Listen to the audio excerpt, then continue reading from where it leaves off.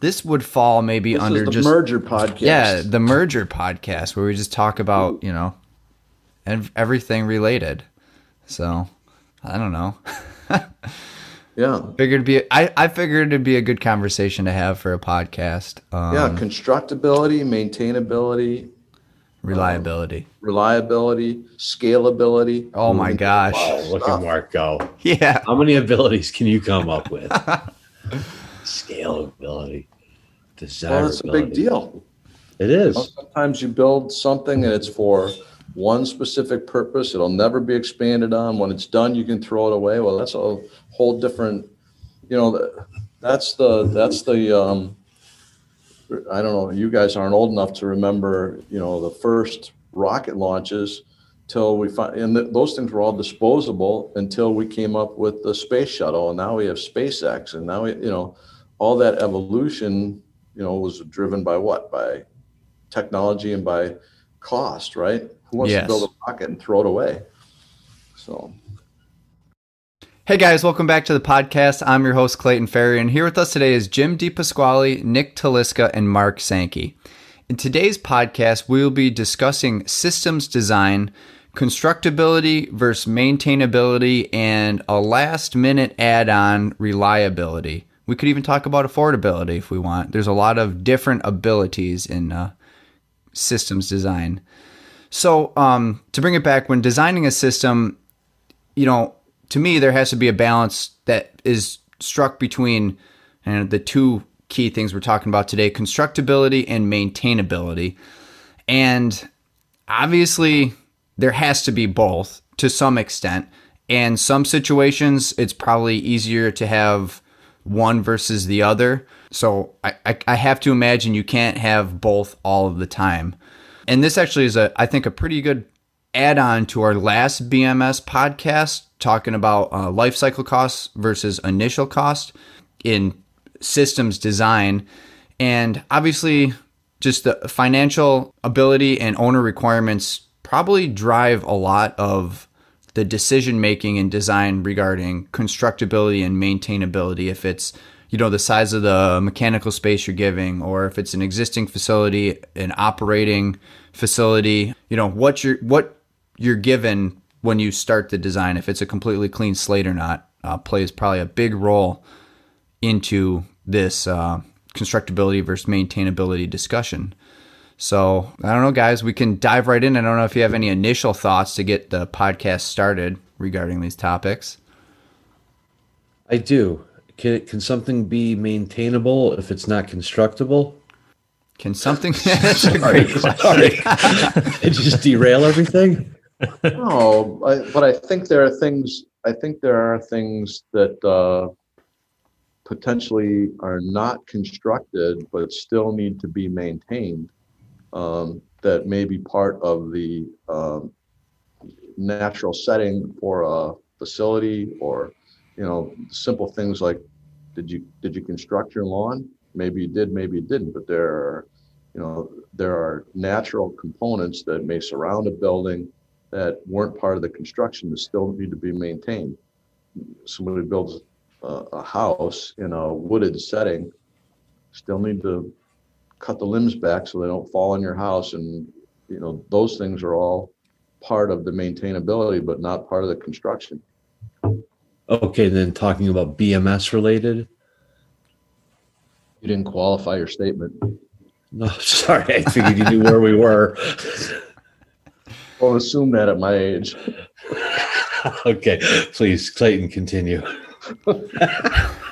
Hell, well, it was a good point, Nick. And I don't know, BMS related, like, I guess I'm looking at it more mechanical systems. I thought this was the merger podcast. Yeah. So we're talking about everything. This is true. Yeah. So if you're tuning in, guys, this is kind of where we're bringing all of our podcasts together. Our BMS, our energy, our commissioning podcast. As opposed to having 3 podcasts, we're going to just loop them all into one and sort of have the VS Energy podcast, for instance, and bring all of our great discussions to one place for you guys. That is big news. It is big news. Yeah. Big news. Merry Christmas to everybody tuning in. That's right. Now you only have to find us in one place. But But yeah, so we're kind of gearing this push and talking in this discussion, I think more about just systems design, and even our last BMS podcast was sort of geared towards this to some extent. But like I said, this one seems to be, it's not a BMS podcast. It's not necessarily an energy podcast, and it's not necessarily a commissioning podcast, although all of those things play a role in this discussion, I would say. True.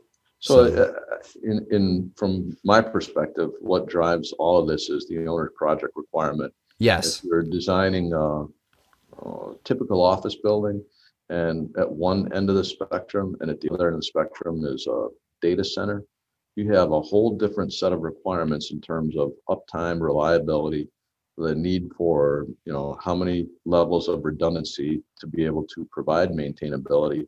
So if you looked at the OPR for those two facilities and contrasted them, you'd see a whole different definition of what the requirements were from one to the other. And that's what drives construction versus maintainability. And then you look at the dollars per square foot of each one of those, and you have a order of magnitude construction cost difference. Yeah. So then if we may, like, what do we mean by constructability? Like, it just doesn't mean if it can be built or not. I think the ease of building more, how quickly can this be built? How easily can it be built? And then when I say built, not necessarily like erecting a complete building from, steel, could be just, you're retrofitting a mechanical space, and you're doing new chillers, new air handlers, whatever, you're retrofitting air handlers, anything like that, saying, okay, is my design going to be easily installed? Can I easily place all my mechanical equipment?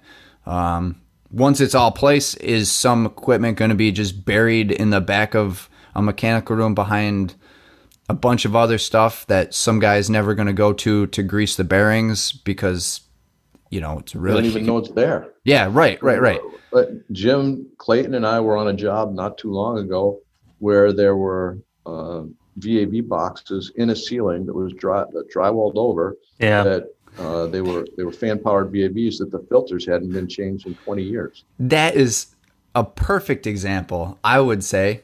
I mean, they thought nothing about maintainability. Yeah. So, as designers, and without, I don't necessarily want to drag in the architectural considerations, because this would turn into bashing architects. It could be Whole separate podcast. Yeah. Whole separate podcast. Yeah. But the maintainability, especially for young engineers, making sure that, this can be serviced. How can it be serviced? Understand the service requirements. Does it just take one hand to reach up and change a filter, or you need to, get right next to the equipment, and, all of those things? How much access? How long? Is there confined space requirement or conditions? That's a big deal. Yeah, absolutely. When I think of, Nick was asking how we defining constructability. I guess a simple way for me as a designer to think about it is, whatever I'm drawing on this computer right now, how realistic is this that this could get installed and constructed in real life? Like, it's really easy for me to draw a duct or a pipe or put an air handler or a chiller, on a piece of paper or on a computer screen. But what's it actually going to take to get it installed? Is this chiller going on a rooftop penthouse, 20 floors above grade? Is there exterior access to get in there? Do I have to cut a hole in the roof? These are all real questions, you have to be asking yourself as you're going through the initial design. And, also part of it's going to come up, as Mark said, during the owner project requirements, talk about what kind of constraints you're working with as well. So that's interesting, Jim. So then you've got to balance constructability with the other constraints of the project. And I'm thinking mainly time and money, right? I mean, it's like that old Stephen Wright joke, anything's in walking distance if you've got the time. And it seemed the thing was constructability. I would think you could throw a lot of money at stuff and build anything, but the VAV was the first one I thought with retrofit work. It may be a great application, but if you don't have the ceiling space and other things like that, then, it makes it kind of a non-constructible project to pursue, let alone the maintenance side of it, but just the cost of it, getting in there, taking down ceilings, putting in new ceilings. Well, and I don't know if you guys have ever encountered it, but have you ever had an owner that has told you, we want a maintenance-free system? Oh yeah, So no. that A maintenance-free system. I've had clients like mainly in the multifamily residential that don't like, if you're in industrial or commercial markets, you typically have, you'd like to see like a skilled mechanical staff, like a on site, Right. Building engineer, someone that's skilled in their full-time job is overseeing these systems. But when you get into some smaller, multifamily commercial, if you're dealing with like, water source heat pumps or VRF or smaller on magnitude between 50 and 150 tons around there, I've seen more systems that they're not, nothing's maintenance free, but there's less, you don't want those guys necessarily changing out chiller tubes, or, they're not looking to do a lot of cooling tower maintenance. So we might try to minimize that, try to design a system with, systems that are easier to maintain. I wouldn't call them maintenance free, but I would say less stringent on the maintenance. Yeah, and it's usually as maintenance free as possible in those scenarios. And I think there's a lot, no matter what market you're in, there's a lot of facilities that they're, whatever, it's manpower, it's staff, it's expertise, but they don't have that to maintain these systems. Now the paradox is that, it seems like maybe the quality of, all kinds of products may not be, following the same trend or keeping in line with that. You need good quality products if you're going to not be maintaining, systems like you may have been required to in a previous decade or two.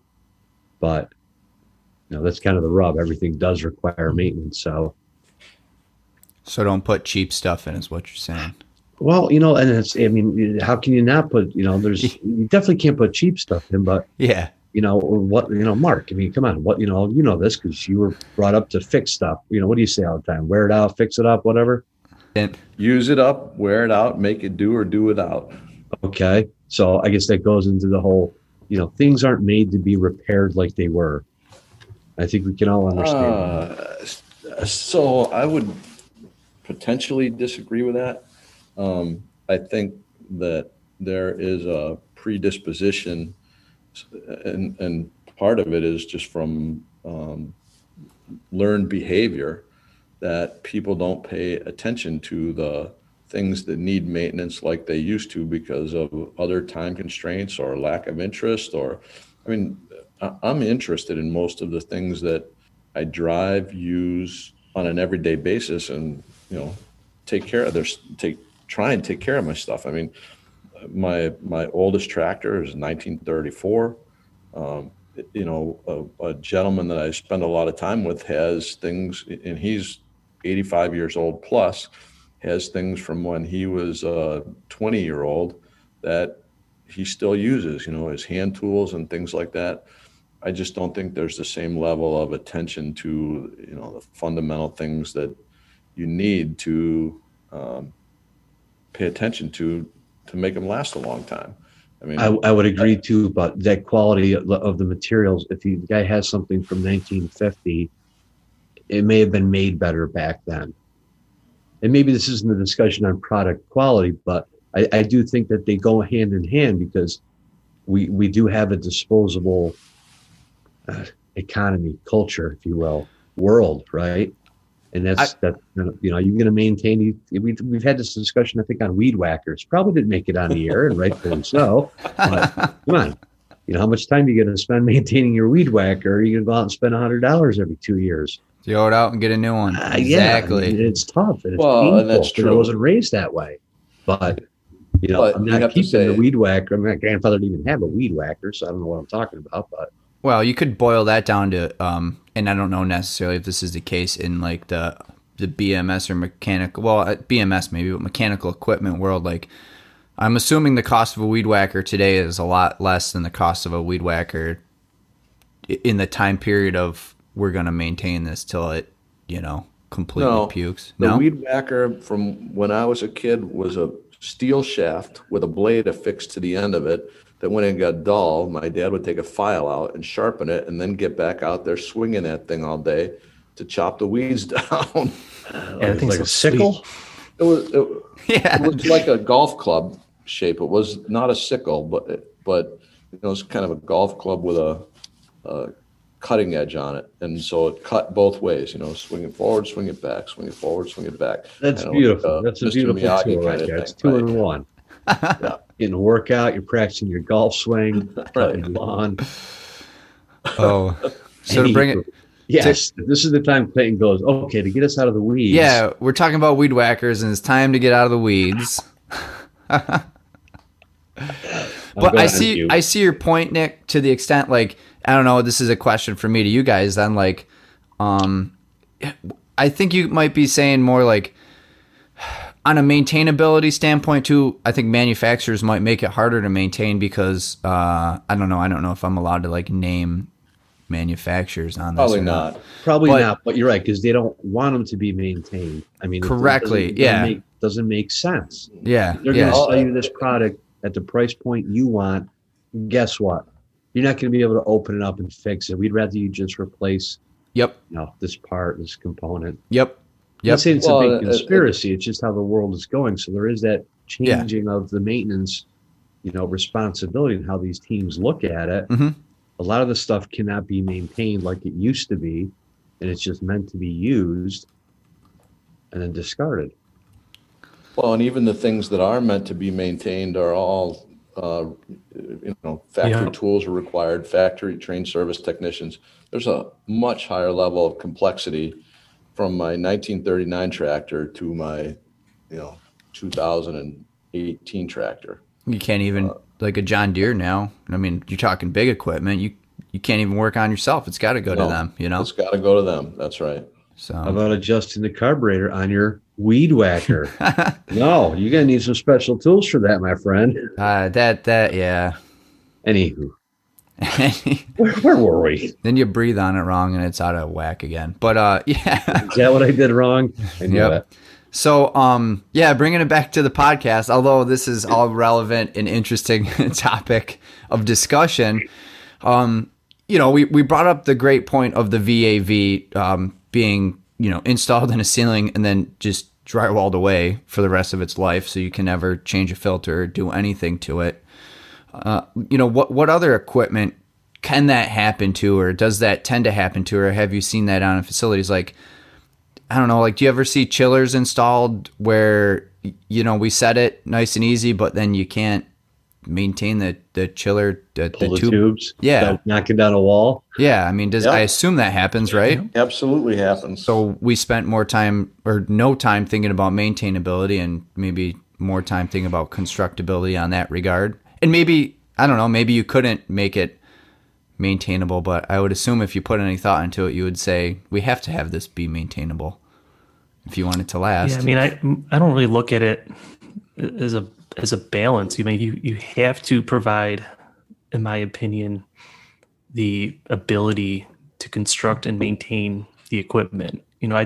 Maybe there's a spectrum. Like there's a minimum. Like you have to provide a minimum. Yeah. Like if you look at the equipment cut sheets and data sheets, they'll give you minimum clearances for control panels, tube pulls, filter pulls, and whatever there is minimum space to maintain equipment. And then beyond that, in talking with owners and operators, they may have further requirements because they're used to working on it. They know how they work on it, and they may want, maybe Right. overhead cranes in this area. They want more room in this area. They want it arranged like this. Right. So I think of it more of as a spectrum, not necessarily a balance, because if you knowingly install equipment without the ability to maintain it, I think you're doing a great disservice to the owners. That these things a lot of the major HVAC equipment has service life well over 20 years, but you're not going to hit that if you're not able to properly do the scheduled maintenance on it. I would agree completely. Yeah. So, and like I said, I brought up the chillers one. I don't know if there's any other specific examples you want to talk about. Like I said, just to be able to get to a pump or any type of bearing on anything to be able to grease it. If it's hidden away and you got to crawl over and under a bunch of piping and stuff to get there, and it may not happen so much. So it makes a difference. And I assume that's thought that has to be put into the layout to some extent. Well, it's interesting, Clayton, because I think when we started talking about this, that this has to happen more in retrofit work, but maybe I'm kind of wondering now, I guess you could have the same issues with brand new construction, right? You're all competing for footprint and space and all that. Yeah. And you do need to make some decisions. Like we're working, at a facility right now. It's a brand new mechanical space, and I don't know, Mark, you can add on to this, but there's been a lot of compliments from, mechanically inclined people that said, wow, this is laid out great. Look at all the space. You can get around every piece of equipment and access everything, and everything's labeled and so on and so forth, which makes it so much easier to maintain. Oh, at least gives you a good start, Yeah. Well, so that leads into what exactly my next point was going to be. This is a 100% uptime facility. So when you look at, let's take as an example, a natural gas compressor station. Mm-hmm. So they usually have N+2 or 3 redundancy, Mm-hmm. and they run large-scale recip motors to drive compressors, natural gas compressors, and the building is built around the compressors with a gantry crane over it, so that if any one of those hiccups, they can, swing the gantry, slide the gantry crane down, pull cylinder heads off, basically rebuild it in place in a relatively short time frame because of that 100% uptime requirement. So if that building didn't have access, if it didn't have good labeling, if it didn't have good records on site, if it didn't have all those things, it would be impossible to maintain that 100% uptime. Yeah. It's purely designed around maintainability. That's right. Yeah. So an owner in that situation would see a lot of value in having that extra space and, stressing and, having a lot of importance emphasized on maintainability and upkeep. Whereas maybe another owner just sees, they just want the bare minimum because that space costs someone a lot of money. And I'll take that and put it in the lease space, and all that space is lost revenue if it's not occupied. There you go. That's cranes are to the minimum.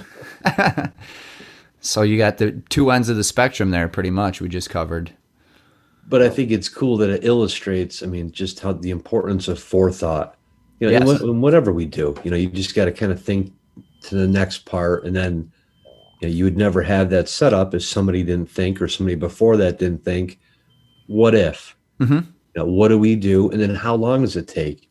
And something can be maintainable, but I would think a factor in that is also, how much time, we can change that filter, but this wing needs to be shut down for a week when that happens. Well, that's not a good solution. Right.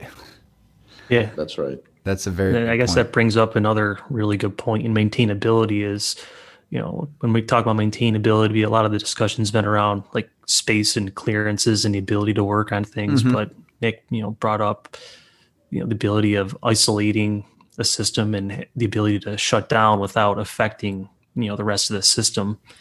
And, that's some kind of basic design 101 is any major equipment you put in, you want to make sure you have isolation valves or dampers. Yep.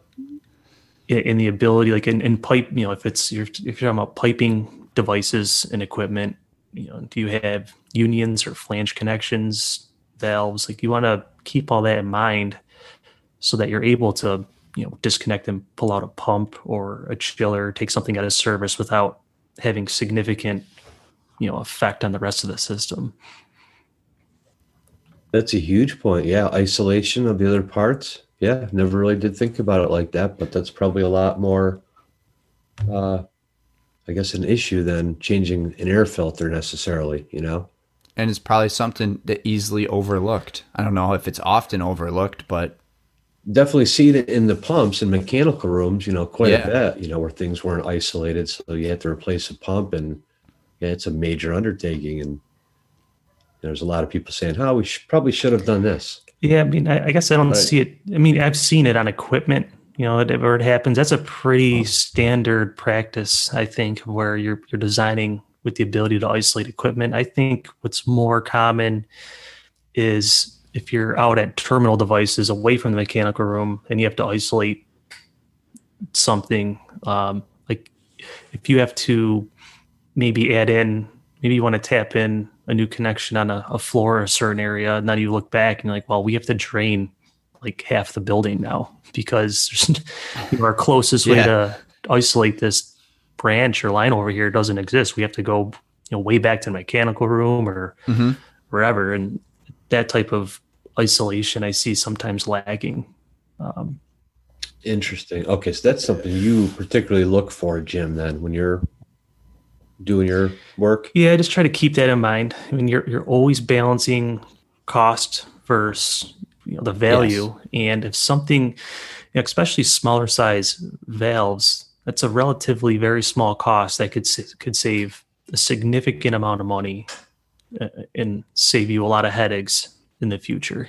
Well, especially being in upstate New York, if you've ever been involved when a school building has a loss of heat in the winter and the associated freeze ups, there might be 1, 5, 10, 30, 50, and try and isolate. Number one, there may or may not be valves. Number two, after a succession of maintenance people, they may or may not know where the isolation is located, if it's even there. I mean, it is a debacle. Yeah, even one small freeze up, especially when there's automated makeup water attached to it, can turn into a real disaster. Yeah, that's interesting. And, bringing it to the conversation or the topic of the podcast, like, when you think of adding a valve, that doesn't really make it harder to construct even. Yeah, it takes, depending on the valve size and whatever, a little bit more time, but, that's like a purely maintainability outlook. Like, this doesn't cost, like Jim said, a lot more, or it doesn't make it harder to build necessarily. You just got to, have the forethought for it to go in. I mean, Right. even, we saw it this week, Mark, tying into a natural gas line to add a little heater was a complete shutdown because there was no isolation to any of the, to keep any of the equipment Right. on, and it still tie into the gas line. So you had to shut the whole gas main down, drain it all, tie in, and then restart, which took 4 hours, 5 hours, where it could have been a, zero impact addition if somebody said, let's put isolation, here, so we can have that.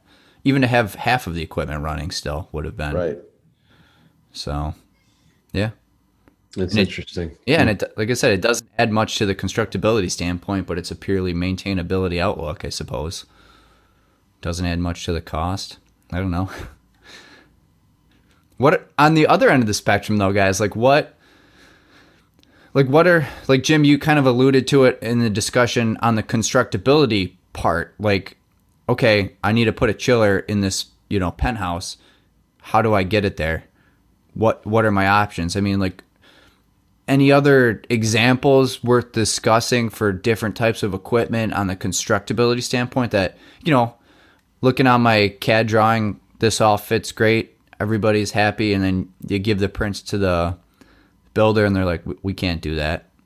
I don't know. I don't have any specific examples necessarily, but again, I have to assume it happens or it can happen. Yeah, I guess we were talking about a chiller up on a roof, but the same thing could happen with a boiler at grade level or below grade level.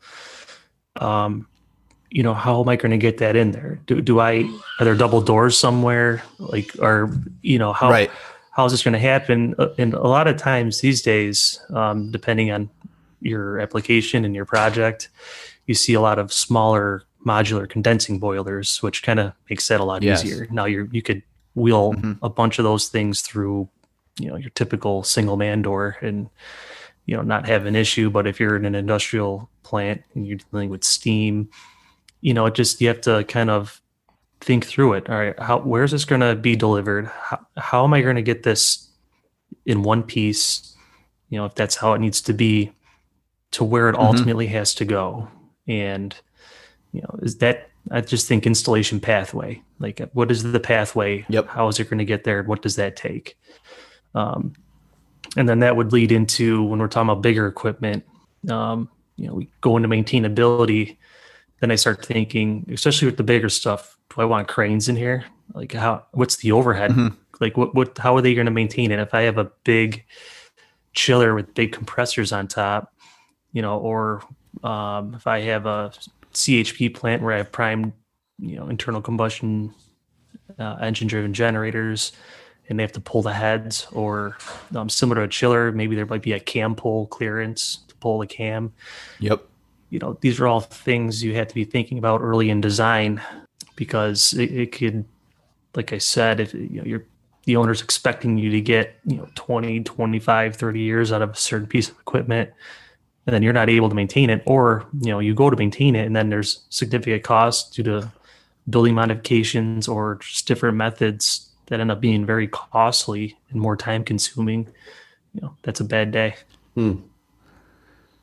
So I would think with constructability then, Jim and Mark and Clayton, is it do you put any emphasis on the deconstructability of what's in its place, obviously for retrofit work? And I'm thinking back years ago to some really smart boiler retrofits I thought of, but then I was informed that it was very difficult to get the old boilers out. It couldn't, not that it couldn't be done, but it made the economics really not scream as loudly as we had hoped, right? Because we had to get the old boilers out, and that knocking down a wall and then dealing with what was outside. I don't But imagine. that's what an acetylene torch is for. I don't get it. How hard is it to cut stuff up? Now, if Takes there's time. hazmat, if there's asbestos or anything like that, that's a different issue. But I don't know. I've seen some stuff come apart in pieces in a hurry, with the right team. But yeah, you're right. It takes time. It's invasive. If they're trying to do it while the heating season is in full stead, that's a problem. But I don't know. Demolition, in my mind, is usually a lesser problem than Torch it out. Yep. Get the fire. Well, wrench that's on what it I was and kind make of it happen. thinking. Like when you're designing, you're obviously looking at constructability, you're looking at maintainability, but rarely are you looking, especially with assets with 20, 25-year life cycles. I mean, is salvage operations really a big factor that goes into it? Is that part of constructability? I wouldn't think so, but like Mark said, that's so far down the line. Yeah, but I guess you could, I don't, to some extent, it goes hand in hand with maintainability. To some extent. I guess it depends on the life cycle. Yeah. Packaged I mean, rooftop unit. Well, I think a lot of that's going to depend on like the building sequencing, because generally if you're able to install it, if there's a way for you to install it, there should be a way for you to take the stuff out, unless someone's coming after and put a bunch of stuff in the way.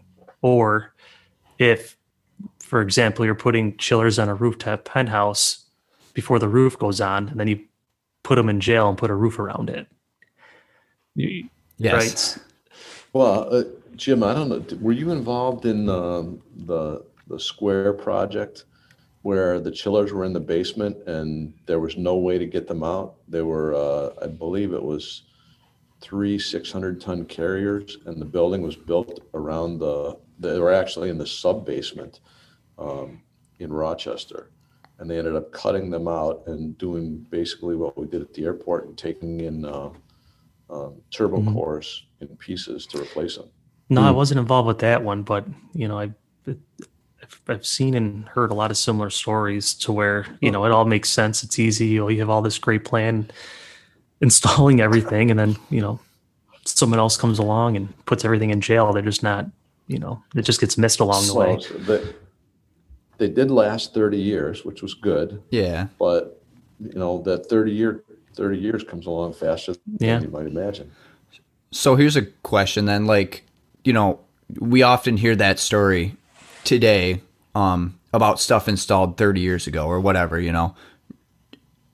in 30 years from now, with today's equipment and designers and what have you, do you think there will still often be the same situation? I have to imagine not. So I don't know. It always seems like you come to that realization of the older stuff, equipment in facilities.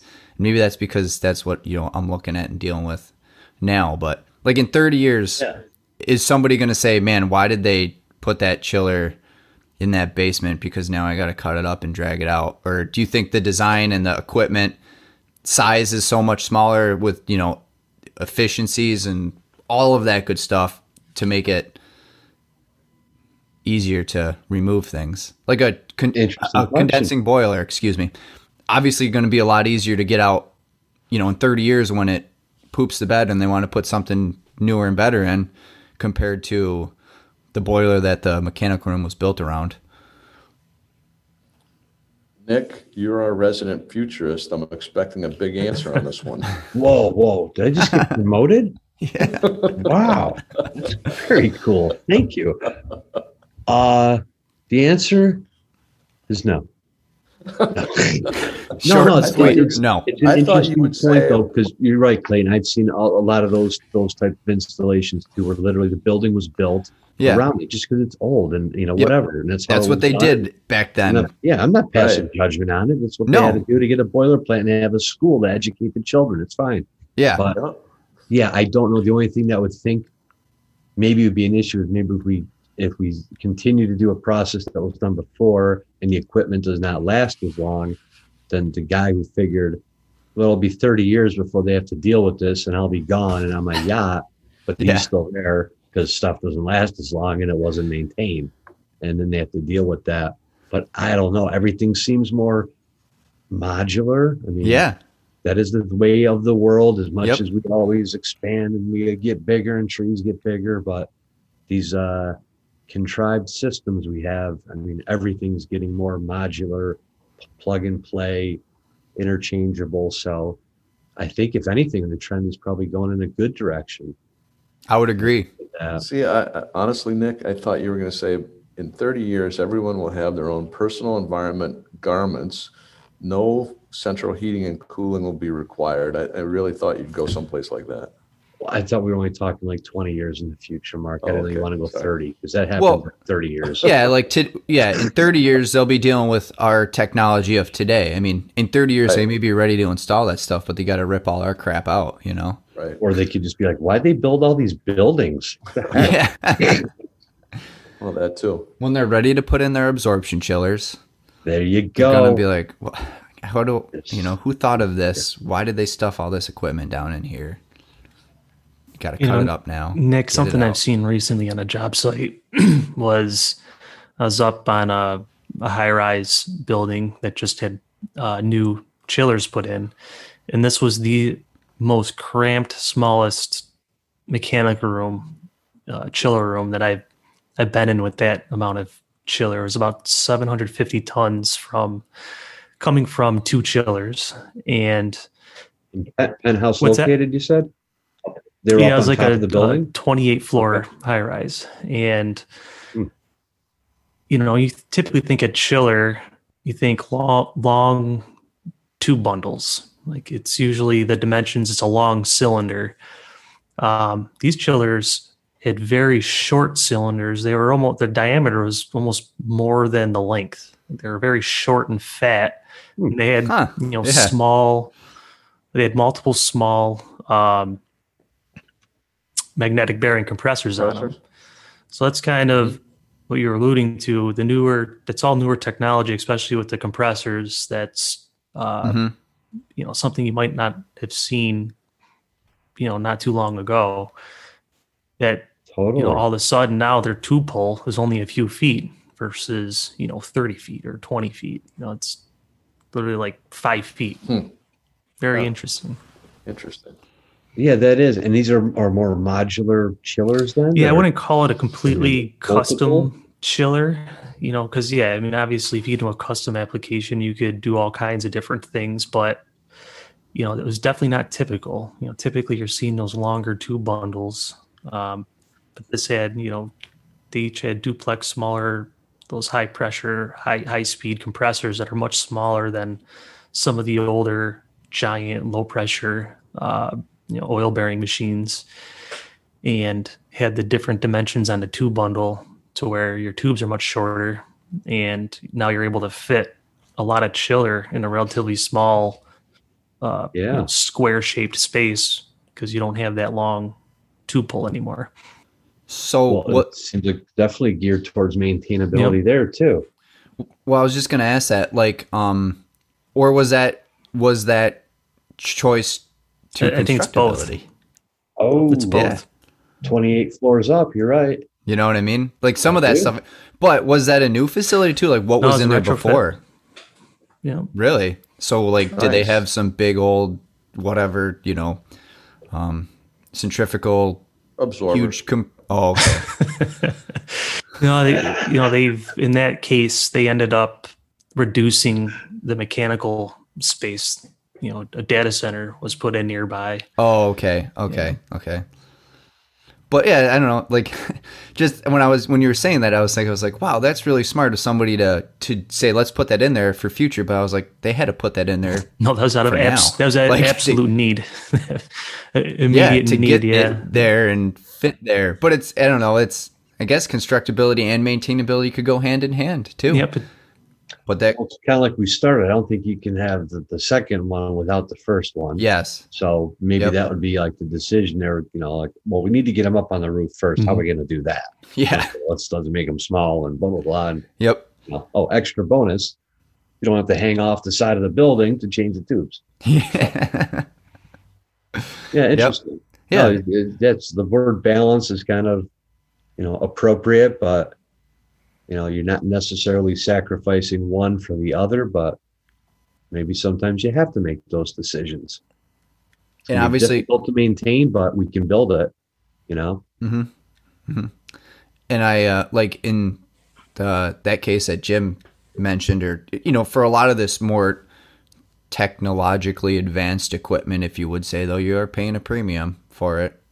Yeah, and So- that's I guess where the balance comes in. Like you mentioned balance earlier, and that's if I have to pay more of a premium for maybe some customization on the equipment, but now I don't have to, add on to the building or Yep. make significant structural or architectural changes to the building. It's probably worth it may be worth it. So Okay, I have a question for you guys. So Okay. we're talking about reliability, operability, and maintainability, and I'm going to throw efficiency in too. Okay, Mm-hmm. so you have to figure out who I'm talking about. Extremely efficient, probably one of the most efficient technologies ever put on the planet. 100% reliability, almost zero carbon footprint. There is no record of any missed deadlines, and it's very old technology. What mechanism am I talking about given the time of year that we're at? What? It's the most complicated riddle I've had all day. Nuclear. hydro. Nick? Also, I'm guessing that from the answers, I should go with some kind of power generation. I guess so. It's Santa's sleigh. Oh my gosh. Merry Christmas. Love it. Beautiful. Oh, that's good. That is good. Did you say 100% efficient? I said 100% reliability. Oh, true. Runs on the Christmas That spirit. was good. The That's Christmas right. spirit. The Wow. Christmas spirit is alive and well in this podcast too. Everybody's in it. Yep. That was good. Okay. Nuclear. Nuclear. I didn't even guess. I feel like the smart one. You guys nuclear. I like that. Santa's got his little. He puts a little piece of uranium in his sleigh, and No, I don't think so. away he He goes. puts some alfalfa in Rudolph. How do you think he runs on the North Pole? Hydro. That's a good one too. I would Actually, explain though. it. Yeah. What do you guys think? Do we want to keep expanding on this discussion? Wrap it up. We're about an hour. I think it was a great conversation. If we keep it going or not, I think we covered I think we're okay. a lot of. I enjoyed it. I think it was very informative. Okay, so- Interesting, too. Changed my mind on a couple things. Last like parting statements or thoughts, I guess. As like Nick, Jim, and Mark, if you had to put yourself on the spectrum, if constructability is on the left, right, and maintainability is on the far right, where do you guys land, if that's a good question? I don't know if there's like necessarily a trade-off there. You can't pinpoint a lot of it. times Yeah. they'll go. Maybe I'm not understanding your question, because I feel like a lot of times they go hand in hand. Like if I think you're right. I think and from this podcast, I think before we talk through all of this, I might have not thought that so much, but I think throughout the discussion, yes, they definitely do go hand in hand. So maybe you can't put a spot on where you fall. I don't know. Well, I think it all depends on your time horizon that you look at any Yeah. decision with. So let's just look at it now. If you look at any commercial building, their time horizon is shrunk to a lifespan of Yep. 20 years. They're saying we build buildings that last 20 years. Okay, well, if you would have told somebody that back in the 1800s, my house was built in 1852. Yeah, and it was built to last. Yeah, a whole different construction Yep. mindset for that level of construction, and I adopt that in most things. So when I say, okay, what's the life cycle cost of this, it becomes a whole different calculation when you change your life cycle from 20-year analysis to 40-year analysis.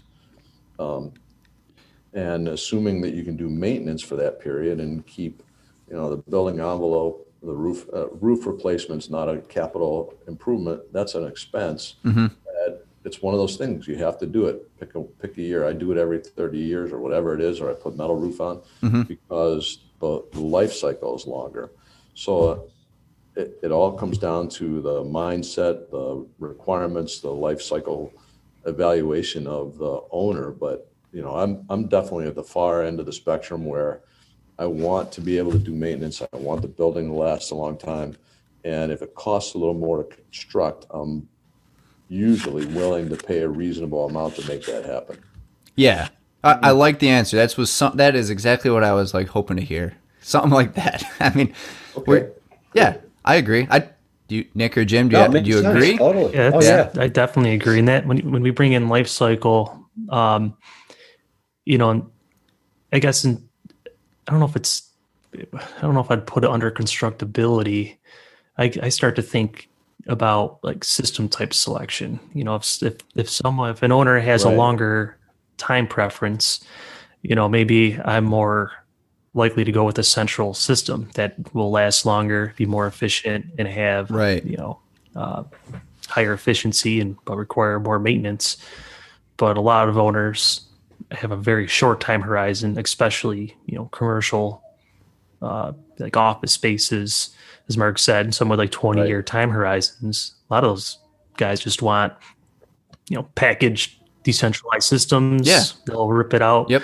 New tenant Right. moves in, or they're reconfiguring a space. They'll move stuff around, get rid of it, Yep. install new. I mean, that's very common in the commercial space. Yeah, sometimes capital funds are quite different than operating funds. It's Absolutely. easier to get. So Yep. you could see those So- decisions being made too. Like, well, Yep. I've got the money to maintain it, so, but I can't afford the really good stuff. That means I don't have to maintain it as much. So I guess there is a very individual choice. And Nick, getting into, you do so much in the ESCO world. Do you ever scratch your head when you see people sign 30-year contracts for a building that, hey, I don't know if it'll last that long. Or Oh equipment, yeah, maybe. No, I mean, yeah, equipment and systems and Right. no, agreed. Financing, Yeah. light bulbs for 24 years. Yeah, Yeah. you can scratch your head a little bit. Yeah. Yeah. But again, you can pick apart anything, and Yep. say that doesn't Right. make any sense. It is the whole package, and the kind of stuff we're talking about. It's definitely, more of a holistic look you have to take at it, and a lot of different factors and influences. I like the it. world is better off now that we have this podcast explaining it all. I think it is. I mean, I learn a lot when we go through these podcasts and talk and listen to you guys as well. So hopefully our listeners enjoy it and are learning, or at least agreeing, or maybe disagreeing. I don't know what we're saying. They're just But challenging their own thoughts. I did that a lot today. I learned some things that kind of made me say, Really? yeah. That was everything you said, Mark. I like it, guys. Well, It's getting thick. to our listeners, I think this will probably be episode 1 of the new podcast, and probably you might hear it in 2 places, maybe the last episode of the BMS podcast. So this could be the transitional one. With that being said, our next discussion in this podcast is going to be about mechanical systems redundancy. So I think that'll be another fun one. Could learn something, maybe have a different outlook on things at the end of that one. So thanks for tuning in today, and looking forward to having you guys tune into our next podcast. And for more information on us, check out our websites, www.vsenergy.us, www.appliedfacilityscience.com, and www.dpasquale-eng.com. Thanks a lot, guys. Have a great day.